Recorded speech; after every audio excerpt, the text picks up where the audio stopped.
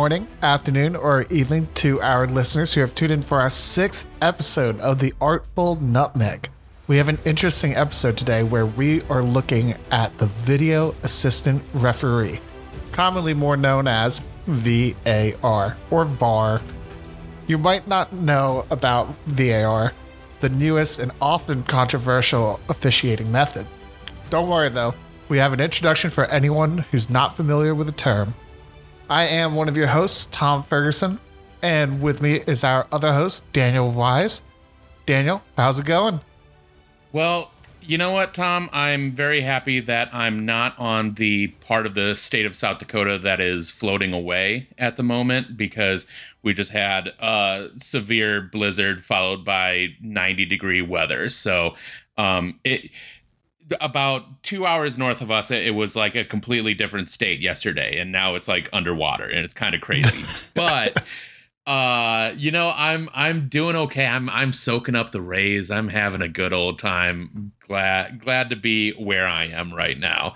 But yeah, this is a topic that has garnered some controversy this year, and it's kind of funny because so this was a method that was met with a lot of backlash early on, and then it got slowly introduced, and it actually produced one of the cleanest World Cups in history.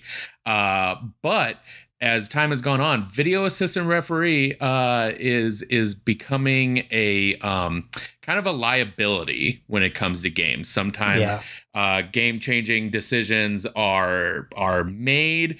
Sometimes they're not made or ignored, and it's kind of created a bit of confusion. I think a lot of coaches are like, this is fine. It can be part of the game, but we want some consistency on, how calls are made or how things are kind of done in the moment. So, just in short, it is really sort of like a separate refereeing crew that looks at a whole bunch of TV screens, and then they make decisions based on, penalties or goals and, that sort of thing. There are certain things that are kept in the hands of the, on-field referees, but they do chime in under certain circumstances, and we'll kind of get into that as this episode goes. Yeah, I mean, I think VAR has been an interesting addition to the game that we love. Of course, you have to remember we basically had 100 years without it, and part of the game in a big way was always the controversy of refereeing decisions. But with VAR, we've sort of taken away from that, and we've sort of gone into the controversy of VAR decisions. It's very interesting. So why don't we go into how VAR started, how we got there? Yeah, so just a quick history lesson. VAR was conceived in the Netherlands around the early 2010s as the Refereeing 2.0 project.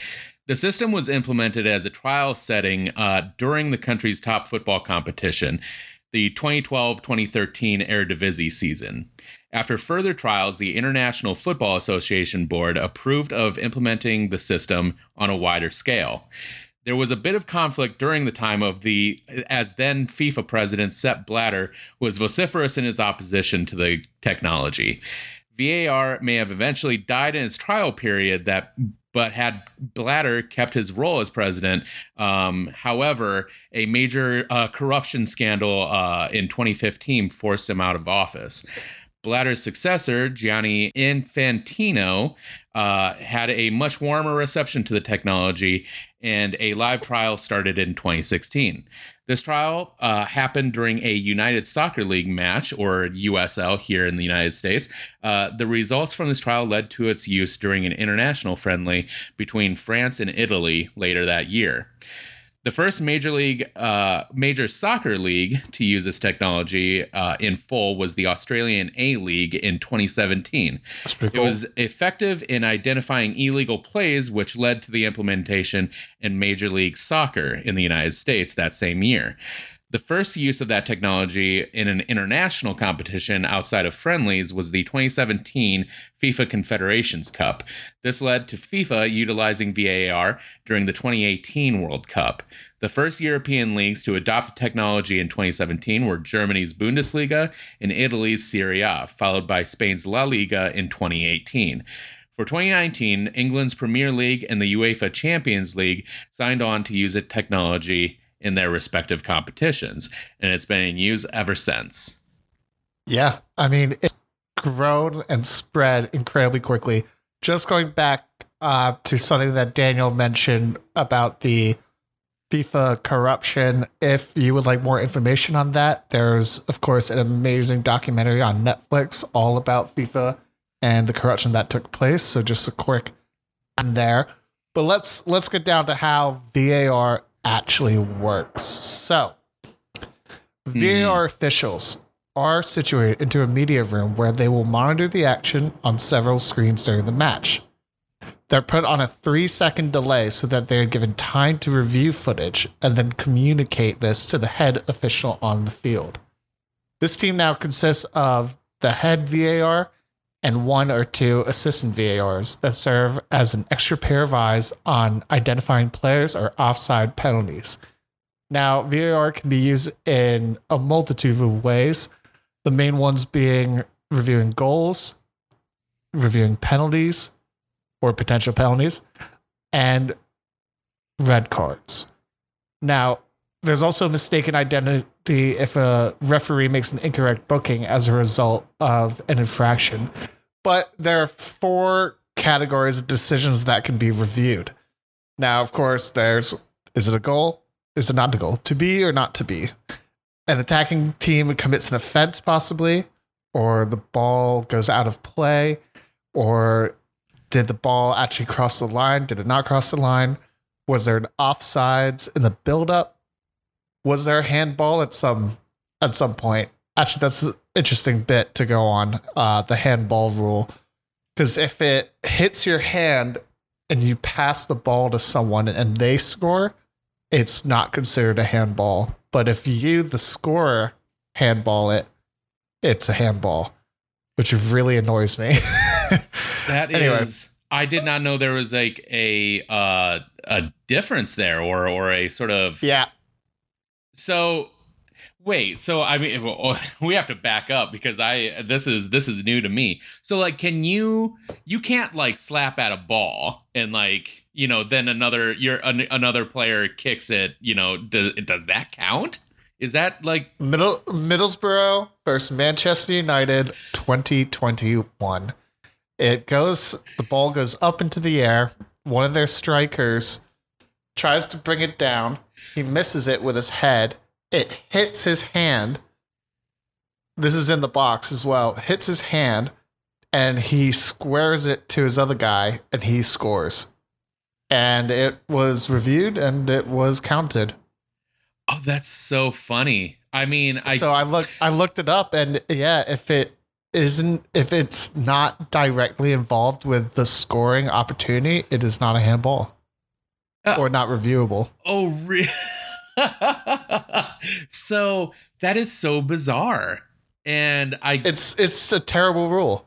That is a terrible rule, and like, yeah, because I mean that clearly puts defenders at a disadvantage. Being that I guess to balance it, there should be a rule that a defender should be able to handball, and as long as he doesn't kick it next, like clear it, yeah.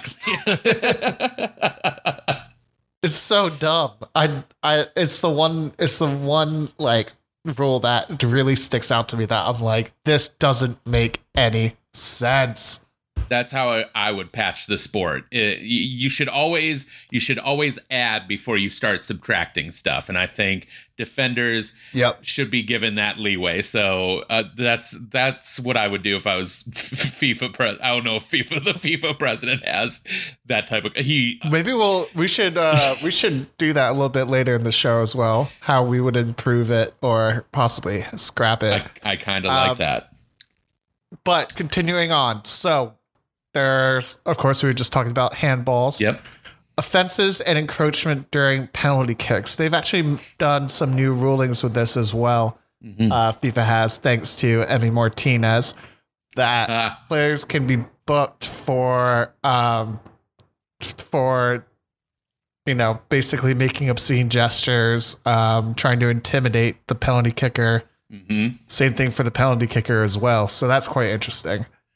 Well, I think that also goes in line with a recent-ish addition to the rules, where I think it kind of goes towards referee intimidation, where players would make the TV sign to kind of like implore a referee to review a play. Yeah, and has recent news has happened, such as Andy Robertson, a Liverpool player, elbowing a linesman in the jaw. Oh man, crazy. So there are these rules that have been put in place to make sure that the game is going to be played fairly. Now, there's of course the direct red card.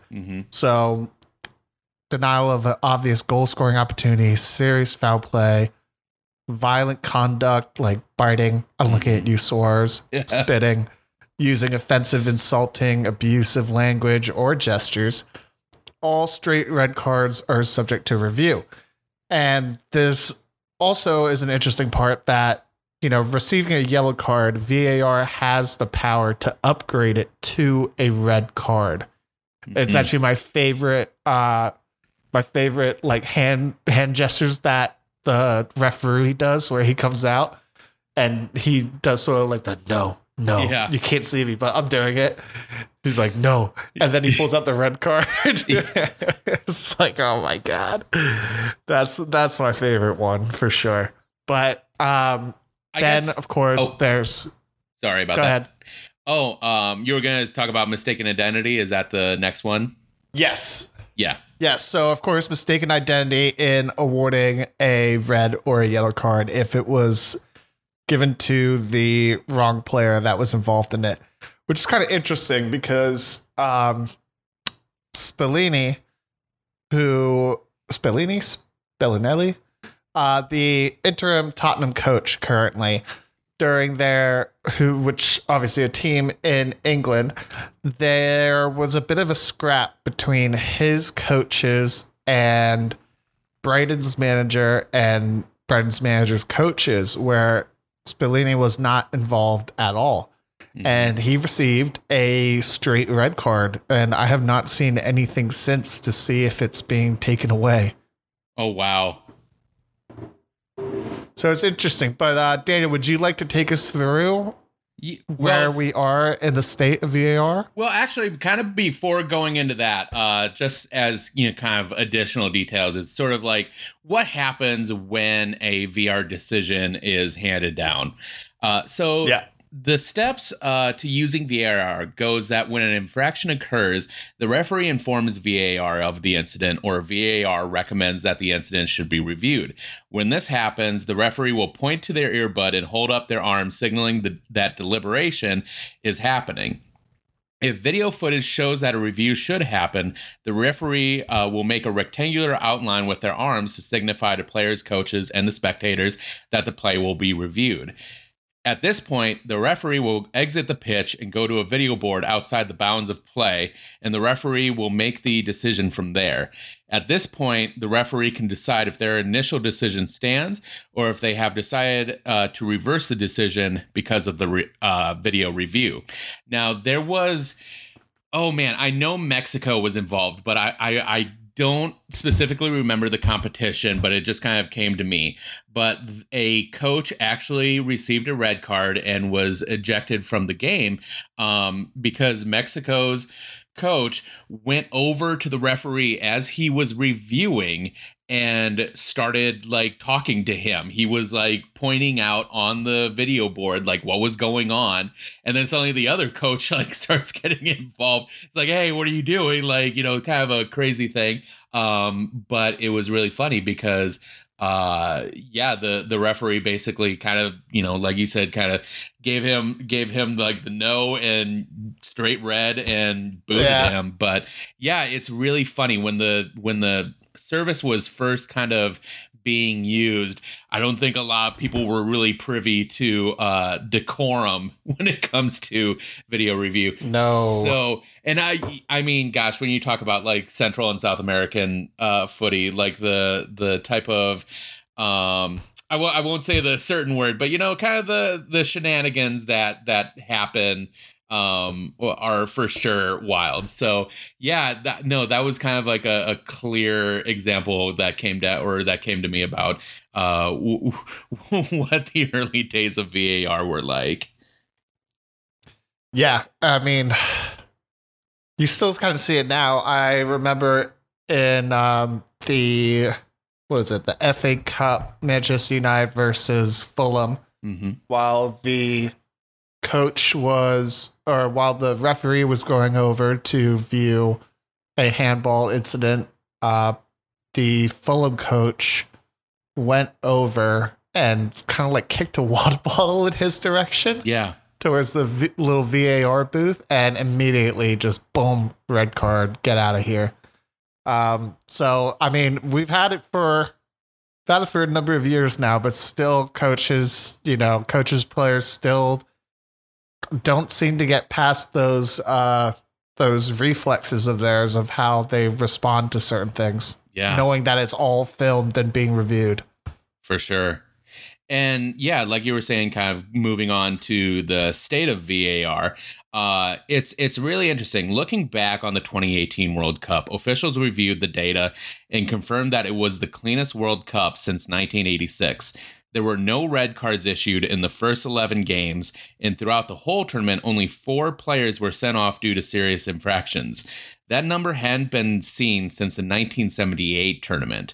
What's interesting to note is that 29 penalty kicks were awarded and 22 were converted into goals. That beat the previous record of 17 in 1998. Talking about those 29 penalty kicks that were awarded, guess who was the Golden Boot winner that year? Oh, refresh my memory, please. Oh, this would be Sir Harry Kane, who, of course, scored, I think it was 5 or 6 of them from the penalty spot. Did he? Yeah. Wow. He did very well that tournament, and it was in a big part towards the amount of penalties that were called. And, of course, England got to the semifinal, right? Semifinals? Yeah. Yeah, semifinals, lost to Croatia. Mm-hmm. I don't want to relive that. But yeah. Yes, going back on. So then we have in 2017, during the FIFA Confederations Cup competition in Russia, a dramatic foul went unpunished when Chile's Gonzalo Yara elbowed Germany's Timo Werner. The match referee, Milorad Mazic, was recommended by the VAR to review the infraction, and even afterward, decided that no penalty was warranted. Now, this is an interesting point. Usually, what we see is when VAR or a referee has made a decision and VAR asks him to go and review the footage, we generally see that decision overturned. Mm-hmm. And this was something where he looked, and he said, "No, I'm good with this." Now, this moment, it needed 3 minutes to get reviewed. And ultimately, Mazic decided that an obvious red card penalty only deserved a yellow card. Mm-hmm. And so, Daniel, do you want to take us into the new rules that were issued? So, like I said earlier, in 2019, UEFA issued rules that required warnings or yellow cards to be given to players who made excessive TV screen hand gestures. One can assume this was because players were asking for VAR reviews using this gesture obnoxiously. And yeah, kind of going back to the coach trying to kind of get in the referee's ear during a review, they did have to kind of lay some ground rules for how, players and coaches had to conduct themselves during those moments. And yeah, they try to keep them around 80 seconds, but, there have been times, and I think you and I, as DC United fans, can attest to this. Sometimes they go much longer. than they're supposed to. But for the most part, I would say like it doesn't break from the game much. And I think, if again, if there was some consistency or, dependability when it came to those reviews, then it would be totally fine. But I think it's just sometimes there's just so much confusion behind a lot of these reviews. And so, even up until this year, like it still doesn't seem like they've really figured a clean way to conduct it. It seems like it's a weekly thing at this point, Yeah. a VAR controversy. Yeah, the one thing that I don't really like, although I acknowledge that you can't really do anything to fix it because it's kind of integral part of VAR. I hate how when a team will score a goal and now you've got to wait they're celebrating, but then we have to wait 2 minutes for them to check and see if it was a goal, to see if anything happened. Mm-hmm. And then there's sort of this tension. And then it's like, okay, yeah, they did score. We'll celebrate again. It's like, oh my God, like just do it, get on with it. But that's something that can't be changed. Yeah. But like I said, yeah, even in recent times, it's just been really rough. There was a particularly brutal day in September 2022, specifically the 3rd, with games involving Chelsea, West Ham United, Newcastle United, Crystal Palace, Brentford, and Leeds United, where all of these games had really contentious VAR decisions. And then most recently, there was a game between Brighton and Tottenham that went really wild. So recently, the Professional Game Match Officials Limited, or PGMOL, has dropped Michael Salisbury from refereeing duties for this next weekend's Premier League fixtures after his controversial mistake in Brighton's loss to Tottenham. Salisbury was the VAR official when Stuart Atwell missed a trip on Karu Mitoma in the box with the score tied at 1-1. He failed to overturn the decision, and PGMOL, Pigmol, how did you say that? Pigmol? PG Mole, subsequently apologized and admitted a mistake had been made. After the match, Brighton defender Lewis Dunk said, and that is a great name, by the way, there's no point in having VAR. Big Dunk. Lewis Dunk. There's no point in having VAR in the game if you're not going to make big decisions like that. That changes everything. I just don't understand it. And that's what, kind of going back to what we've been saying kind of all episode is there always seems to be a lack of consistency or dependency or dependability on these referees to make the correct decisions, or at least in a timely manner at least. Yeah, so that would be my main question to you. Well, this is a twofer. Keep VAR or scrap VAR, right? Mm-hmm. If keep VAR, what would you change? It's really funny because the NFL has been doing video reviews for a long time now, but in their case, I really like how they do it, where it is based on a coach's decision to challenge. So the way it works. Oh, nice. Being that a coach. Oh, do they get one challenge per half, I think? And they have a special, They have a flag that they keep.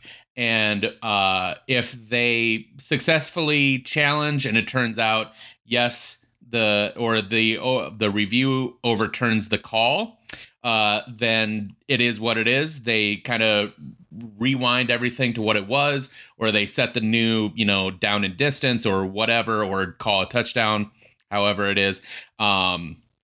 And then they kind of go on from there. However, if a coach fails in making or overturning a decision, then their team loses one of their 3 timeouts. So it's kind of like one of those things where like it is a huge decision. It's a limited decision, and they have to be like really, prudent about it. So in that case, I like that risk reward. And I think, reviewing every little thing is kind of wild. Now, most of the time, when reviews are always happening, sort of what we said with, kind of like the things that are covered, this team is always looking at these screens and kind of deliberating between themselves, about what's going on. And if they do want to look at something, then they will signal in to the referee about, hey, we think this should be looked at, or however. I think, one way you can keep that, but I think it needs to be the referee that has to basically whistle into VAR. So I think it should be a referee's decision at Interesting. to a degree. Because otherwise, I think it just creates a lot of confusion where it's like, I can imagine if you're a referee, you didn't see something happen, but then, you're getting a birdie in your ear telling you something happened. Then you're like, okay, well, what's going on? And then, you have to kind of make a decision based on, the video that gets presented to you. So I think in a way, if you want to keep the spontaneity of football or kind of like that type of thing, I think you put it in the head referee's hands. Interesting. Otherwise, you do something, where I would say coaches can challenge decisions. It has to be, I would say that has to be like an either or thing. But yeah, where it is kind of right now, I think it is like a too many cooks situation with Right. on-field action. Yeah, I think that's fair. I think the thing I'm very mixed on this because part of me wants to scrap it. Yeah. I remember the days before VAR, but the problem is that now that we've had it, we're not going to forget it. So Right. anything controversial happens, let's say they scrap it, anything controversial happens, this is where people can say, well, I mean, if we had VAR, Right. that would have been pulled back. And it's like, yeah, I know.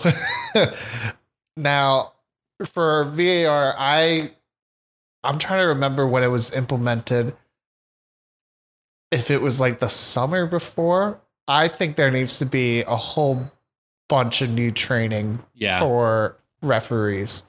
I think, you can keep part of what it is in terms of, checking for handball. But the problem is there's no consistency with it. And I feel like that comes down to human error, even with video refereeing, because some refs, will call a foul in the box penalty. Some will say, no, that's not, and, we're all standing there like that should surely be a pen. And then you see the replay and you're like, that's definitely a pen. And I feel like, there just isn't this consistency, which also brings up the problem with, if they do that, are they going to review every little thing? It's going to end up like NFL football, and we're stopping every 10 seconds, which I really don't want. So I don't know. It's a tough one. I would say scrap it. Yeah. Okay. Just scrap it. I think it is a case of we've gone too deep with it. It is such a part of things now. I think, yes.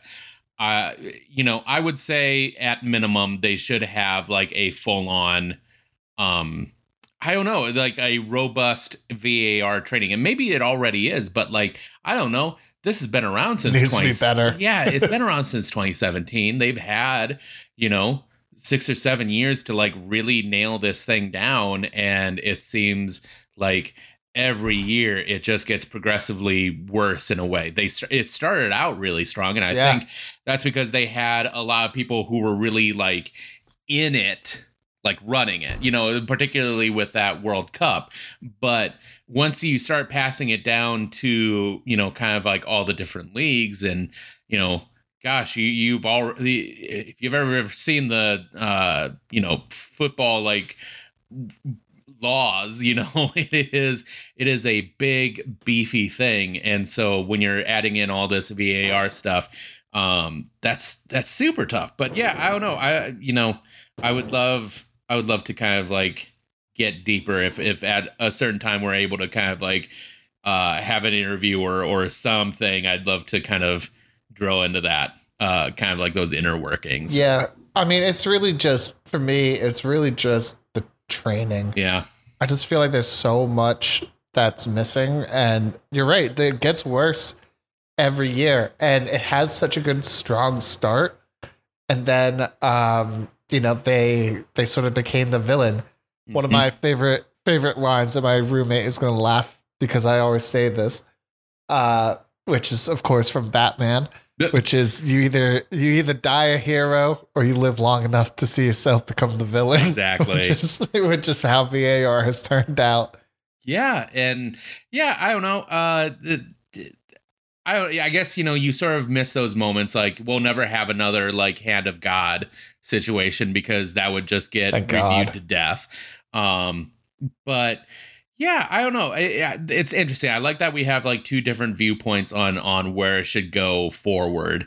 I think that's how complex it is. It is very complex, but I think you simplify it by limiting, when these reviews happen or what I'm saying, like who makes the call on these reviews? Because if you're just saying like, okay, head official, yeah, you guys, you have offside call, like that's fine, but otherwise we're just gonna be in your ear for most of the match. That's so weird. So I think it should be one of those things where like the head official should have it. If they miss something, then it is what it is. But if they do need that second set of eyes, I think that's when they should make that call. I don't think there should be any talk coming from the VAR room otherwise. That's so interesting because I have a differing opinion on that idea. If you put that into the ref's hands, obviously it puts more pressure on the ref, of course. Yeah. But doesn't it also kind of surrender their control of the game in that way? That they're the ones deciding whether or not True. it goes through review. Would you be able to like? That's a good point because would you be as an official be able to say, "Am I right about this?" Yeah. Because it would turn me around a lot. Yeah. That's very true, and that definitely makes me think twice about that. Because it's a hard subject. But again, I would say, I would almost say that sort of solidifies the point a little more because I think VAR should be only for like the most essential situations where like it would come in handy. You know what I'm saying? Yeah. Like they're smart enough to say, okay, yeah, leave offside alone. I think there can be more done to scale it back. Oh my God, the offside rule. If we could just go into that. That's a whole other episode. We do not need to measure if someone's pinky is ahead of someone's butt. We don't need it. Just eyeball it. Like I feel like it's an eye. I don't want to see the lines and the measurements. Yeah. Like it. I can live without that. Just give me your best decision on that because it's too much. It's a game that's becoming increasingly like techno-centric, and I find it funny because there was that World Cup commercial for the 2014 World Cup where it was like the players got replaced by AI, like robot players. I love that that commercial. And so they make like a Ronaldo, a Zlatan, like a Messi. Yep. And it's the game to save the world. Yep, exactly. So, I feel like it's inadvertently like becoming that. The game is becoming so computerized because you even have the Hawkeye system or whatever it is that like covers the goal line and like whether or not the ball has crossed it. Like they have an electronic sort of device that measures that. Very okay. That's so simple. I'm very okay with that. Okay. Yeah, I'm someone like if the ball's in the net, it's in the net. Fair enough. You know, it's in the net. Yeah. Dave Johnson, shout out. But for me, you know, I draw it at, and I also kind of like it how they like look in, they look at the line, they show the ball, and they're like, this is where the ball is. Those are pretty cool. But when it's like if a guy's shoulder is like farther than this guy's shoulder, then I'm like, oh god, okay. I'm standing at my TV with a ruler, like trying to measure this out, like for sure. Like, oh my god, it's like half a centimeter. It's like, come on, guys. So, you know, overall, it's really complicated, and I think it's a system that needs to be tinkered with productively, rather than scrapped. But yeah, it definitely needs some sort of I wouldn't say overhaul, but there needs to be some sort of change that gets everyone on the same page at least. Yeah, I agree. Well, from there, why don't we go into some interesting news stories. Sorry, I'm in the mood today. Yeah, clearly. I know why you're in a mood today because, you know, we'll get into that, and I'm excited. But so first on the docket, the U.S. women's national team announced their Women's World Cup tune-up friendly against Wales. That's sort of it's wild. Women's World Cup. It's like literally right next door. Very soon. And that's thanks to the Winter World Cup for the men. It's felt, I was like, it floored me a little bit because I'm like, oh yeah, like literally next up is the Women's World Cup. So that is 6 months later. Yeah, wild. Where is it this year? I'm totally like out of the loop. It's not in a great TV viewing. Although I'm interested to see because, you know, Qatar was able to do it for, obviously the U.S. has a massive, viewing population for the sport. Mm-hmm. And so Qatar played its games at times that suited U.S. viewers. That's why we were having games at, I believe it was 9, 12, and 3. This one's going to be a little bit more difficult because it is in Australia. Considering we recently watched the Australian Grand Prix, I did not stay up for the midnight showing, and thank goodness I didn't because I would have been going to bed at like 3:30. But it was an absolute wreck. For a early afternoon race, they had it going, or it was showing at midnight here in Central Time in the United States. So that is rough, my dude. Like those would have to be like 1 a.m. for me. Yeah, so like if they play them primarily at night, it would have to be like 5 a.m., 6 a.m. Match times to watch over here in the States. So right now we are recording near 7 p.m. and it is nearly 9 a.m. in Australia. So one thing they could do, which I don't know if they would want to, but it could work out really well, if they had their games in the morning. So say they play at 8 a.m. in Australia, right? Yeah. Pretty early. But let's say they play at 8 a.m. That game would be 6 p.m. for us. Oh, that's not awful. Right. But that's vice bad for versa, the Australians. Yeah, exactly. Vice versa. If they played at 6 p.m. their time, it would be like 4 a.m. our time. But anyways, just some details. So the United States women's national team will play a friendly against Wales on July 9th before departing for the Women's World Cup. And an interesting tidbit about this, it is happening in the States, but it's happening in San Jose as a sort of nod to the planned National Women's Soccer League team that is yet unnamed, but will be coming in the next couple of years. So good to see the Bay Area getting in the NWSL. So that's awesome. Love it. Always love more footy to be brought in. Yeah, for sure.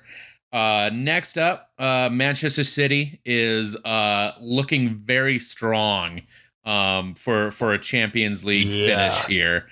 They just completely plowed Manchester City or Bayern Munich 3-0. Couple of interesting storylines here.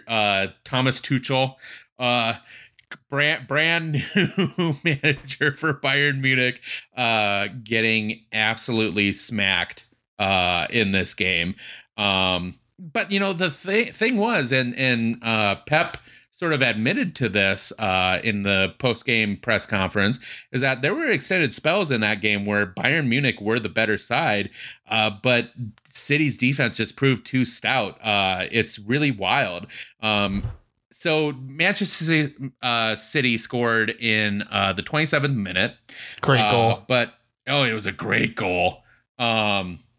But in the 18 minutes between Rodri's opener and the halftime whistle, Bayern completed 74 passes to City's 32. Yeah. In the final third, they led their hosts by 25 passes to 8.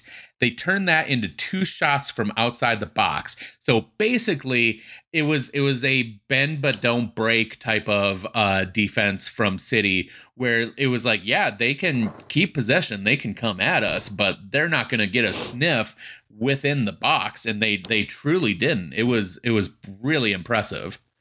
Yeah, and what was interesting about that lineup, so their back four of City, they played a back four, and they played Ake at left back, usually a center back, John Stones, always a center back, Ruben Diaz, always a center back, and right back was Akanji, who is usually a center back. They played 4 center backs in that back line, and it worked out really well. And what they did was they sort of sat back. They were very okay with Bayern having possession. It was one of the few games where Man City wasn't dominating in terms of possession. And they had Haaland and Grealish that were just running all over the place. They sort of played, it was almost like a 4-2-4 the way they played. Yeah. And it was fantastic. And they had Bernardo Silva playing as a center midfielder who just was pinging these balls to either side, and they were just coming through on the wings on them as well. So it was a very interesting game, one that I don't think Tuchel was ready for. But we have to talk about Dayot Upamecano and what was probably the worst performance by him I've ever seen. And it's the thing about this guy is, like, even the Bundesliga has hailed him as one of the best defenders in the league. Easily. Easily. And he's been fabulous up to this point. But he had just a nightmare night on top of just a Bayern team that completely lacked any sort of characteristics. A lot of the players, Alphonso Davies was basically invisible the entire game. So I forgot he even played. Exactly. So, but a lot of the blame fell to him because he really, in a game where he did not play well, it was between the 70th and 80th minute where things completely fell apart. And he had just a really lackluster, he had a lackluster back pass that Haaland had sprang up on. and just nearly got it, but the keeper basically sprang to save it. But no, he had a lazy pass. He was responsible. He was responsible for 2 of those goals. Yeah, where City was able to pounce on him, and it was kind of a straight up mauling. So it was one of those things where like anything he did just went left. Nothing was going right. I was saying like take him out. Just take him out. He's clearly lost it for this game. Like this is not his game to be playing. And I don't know how he stayed in. It's rough. So, but one of the things kind of that I heard was that City is not a team that you can just kind of like show up against. You have to go truly above and beyond against them, because if you have a bad day, they will absolutely kill you. Pep's just that kind of coach, and his players are, as it showed, assassins. Jack Grealish coming in and just shooting bullets into the box. He's really on form right now. He's incredible. So him and Haaland, well, gosh, this is so a Pippen and Jordan type of thing. Like both of these players just make each other look so good. Like Haaland is every attacking midfielder's dream, every winger's dream. Like he's just a guy who you just put it in his area and he does something with it. Amazing 45 stuff. goals this season. Yeah, and really, like, we're kind of harping on this one player, but Bayern just all around had a really bad game, and Manchester City is just not a game or not a team that you can be bad against, because they can park the bus and still put 3 on you. Yeah. That's crazy. Yeah, I mean, City look pretty unbeatable right now. And they're still going for the treble, unfortunately. So... Well, God. April 26th. I have that date. And circled. I have it. I don't know, sir. I'm gonna have to take like an Ambien or something and just sleep that whole day and hopefully wake up to some good news. Yeah. Rough. But speaking of rough, we have to kind of go into soccer has I don't know if it's because of its worldwide sort of exposure or presence. Racism just finds a way to like be present every single year in it. How it's nuts, with all of the promotional stuff that MLS tries to do, with give racism the red card. I think that's MLS, and I think FIFA is kick racism out of soccer. Yeah, kick it out. It's nowhere near kicked out, and unfortunately, this weekend saw a bad dust up. So Red Bull's Dante Vanzeir found to have used racist language against San Jose. So the story is that San Jose striker Jeremy Ebobisse alleged Red Bulls player used a racial slur early in the second half of a 1-1 draw between the two teams at Red Bull Arena. A scuffle broke out among the players and caused a lengthy delay that resulted in 21 minutes of added time at the end of the match. Dante Vanzeir released a statement apologizing for his outburst and will step away from RBNY indefinitely. And this was after an MLS investigation. And, he was pretty forward in coming out and saying, that's really surprising. I did this.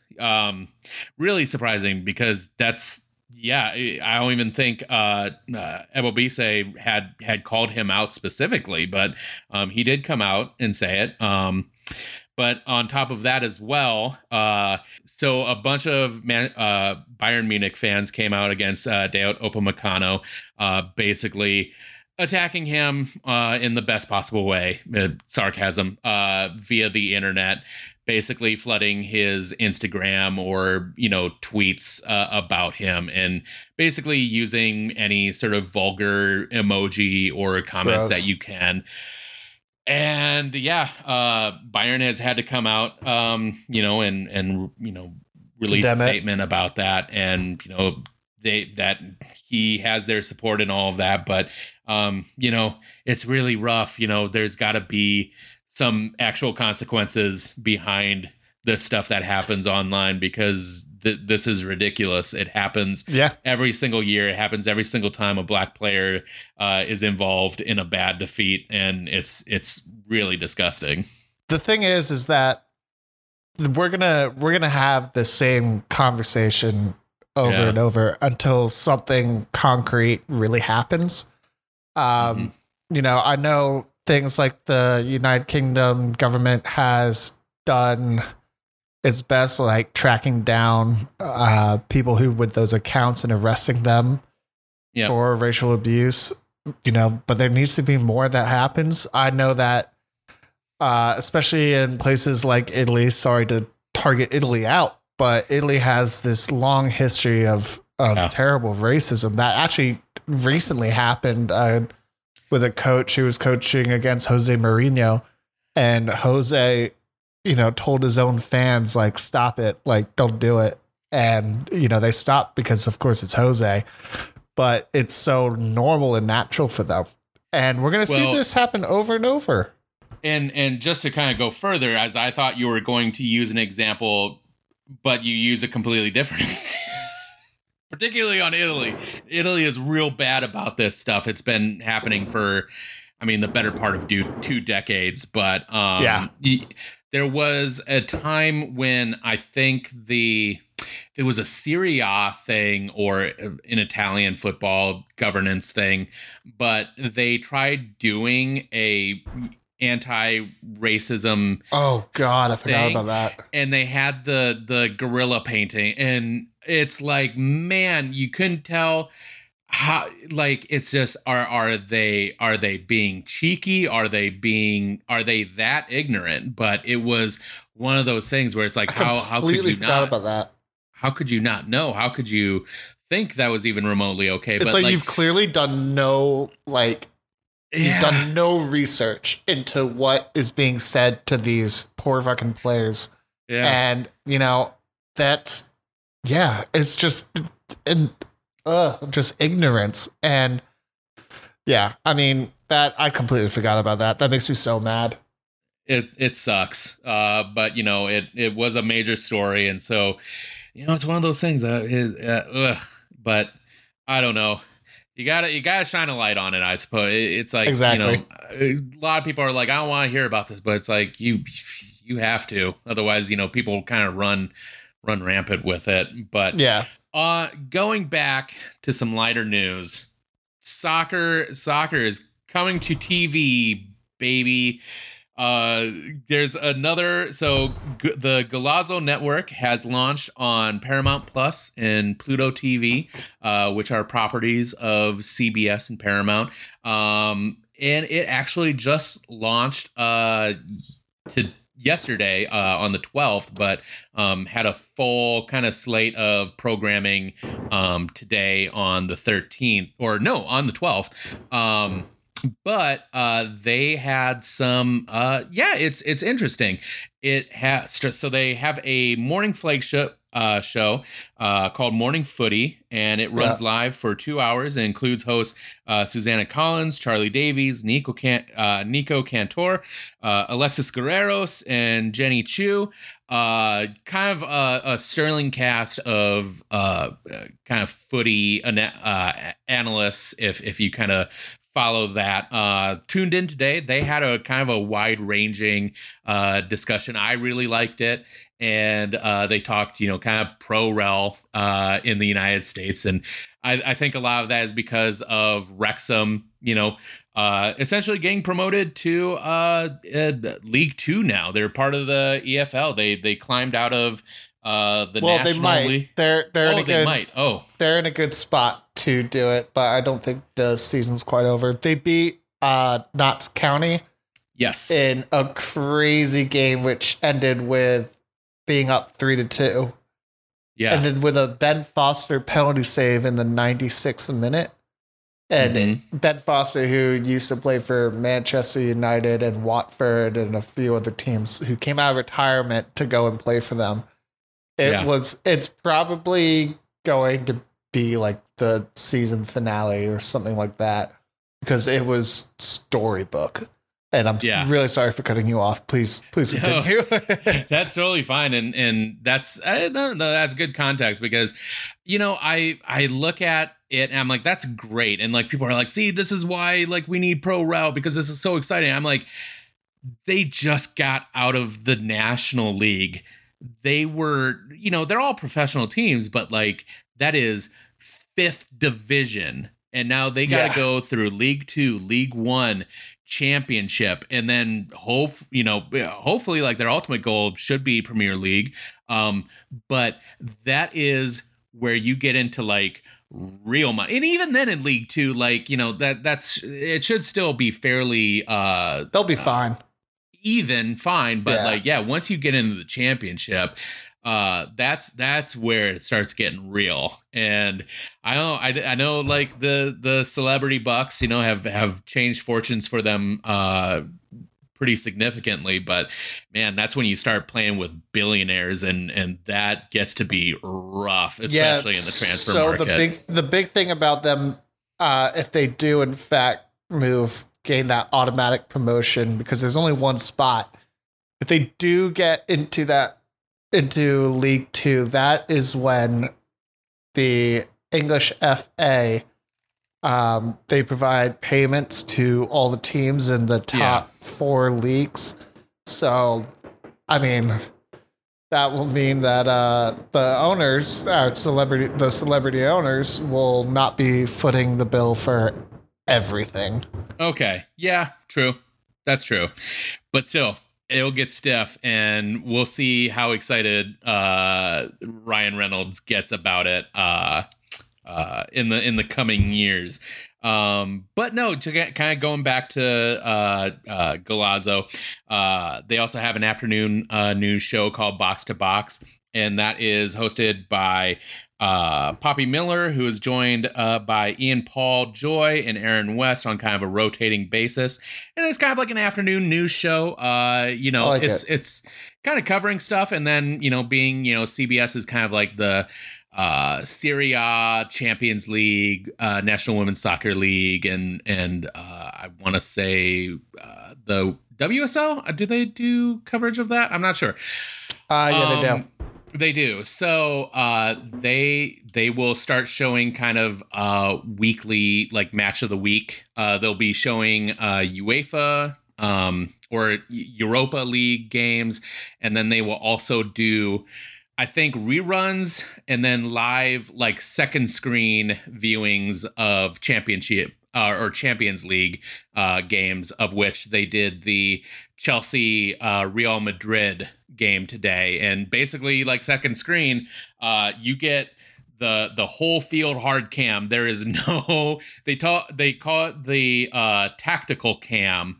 But it's literally like you have the field, you can see the movement of the players, but you are not getting the, like, in-depth view of things. Like, it's literally, you're getting that Rose Z experience. Yeah. So apparently that's Thierry Henry's favorite camera view. Of course, only him. Tactical man. Yep. But yeah, that is on Paramount Plus, Pluto TV.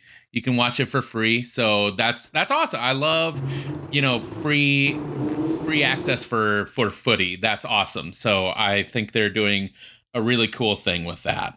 Sounds brilliant. Yeah, but there is So much more to come. We've had some really good ideas being tossed around. Just to kind of tease it, next week we'll be talking about a coach who's making waves, not because of his coaching experience, but mostly because of his video game experience. And I am very excited to kind of jump into that, but we won't go into that further. We're going to leave that, as a teaser. But Tom, where can the people find you? Well, the good people can find me on Instagram at TIFerguson94, and of course on Twitter as Snitch McConnell. And where can the good people find you, data wise, and find the show? You can find me on Instagram at Professor SDFC and on Twitter at Daniel605Wise. You can also find The Artful Nutmeg on Twitter at The Artful Nutmeg. Same thing on Instagram, The Artful Nutmeg. Before we sign off, I want to hear your thoughts real quick. The UK and Ireland just submitted their bid for the 2028 Euros. The Theater of Dreams is not part of those plans. What do you have to say about the Glazers? Yeah, this is just another example of absolutely failed ownership. We have been gutted, drained, sold for bits for the better part of 17 years. Yeah, 17? Yeah, 17 years. And these owners have put $0, €0, £0 into this club. They have Manchester United.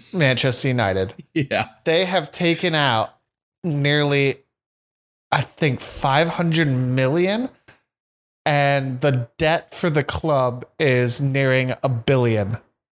They have not fixed the stadium, which hasn't been updated since the 90s, maybe early 2000s. Everything that is spent by Manchester United has been off of its own profits. And this is a great example of why, they will not be hosting one of the most decorated, probably the most decorated stadium in the country. Yeah. They will the not. Largest stadium in the country, or isn't it? I think the largest, or one of them, the largest club. Okay. We'll have to see where Tottenham Stadium is now, and soon to be Man City's renovated stadium. But yeah, I mean, it's supposed to be like the pinnacle of the league, and it's not going to be featured. And I know, wild. It makes no sense, but this is because there has been nothing put into it for 2 decades. And yeah, I mean, the Glazers sell the club, full sale only. Get out of my club, please. Well, this was your moment of zen of Manchester United misery, and I just caught it on Twitter before we recorded, but wanted to just have your word on that. But have my spiel. Anyways, yeah. Thank you so much for listening. This was a really fun episode to get into. It's it's an often covered topic, but I don't think the history of it gets talked about enough, or what can be changed about it. So really enjoyed that. Thank you so much for listening. Appreciate you listening and following us and supporting us. As always, remember to be well and watch more soccer.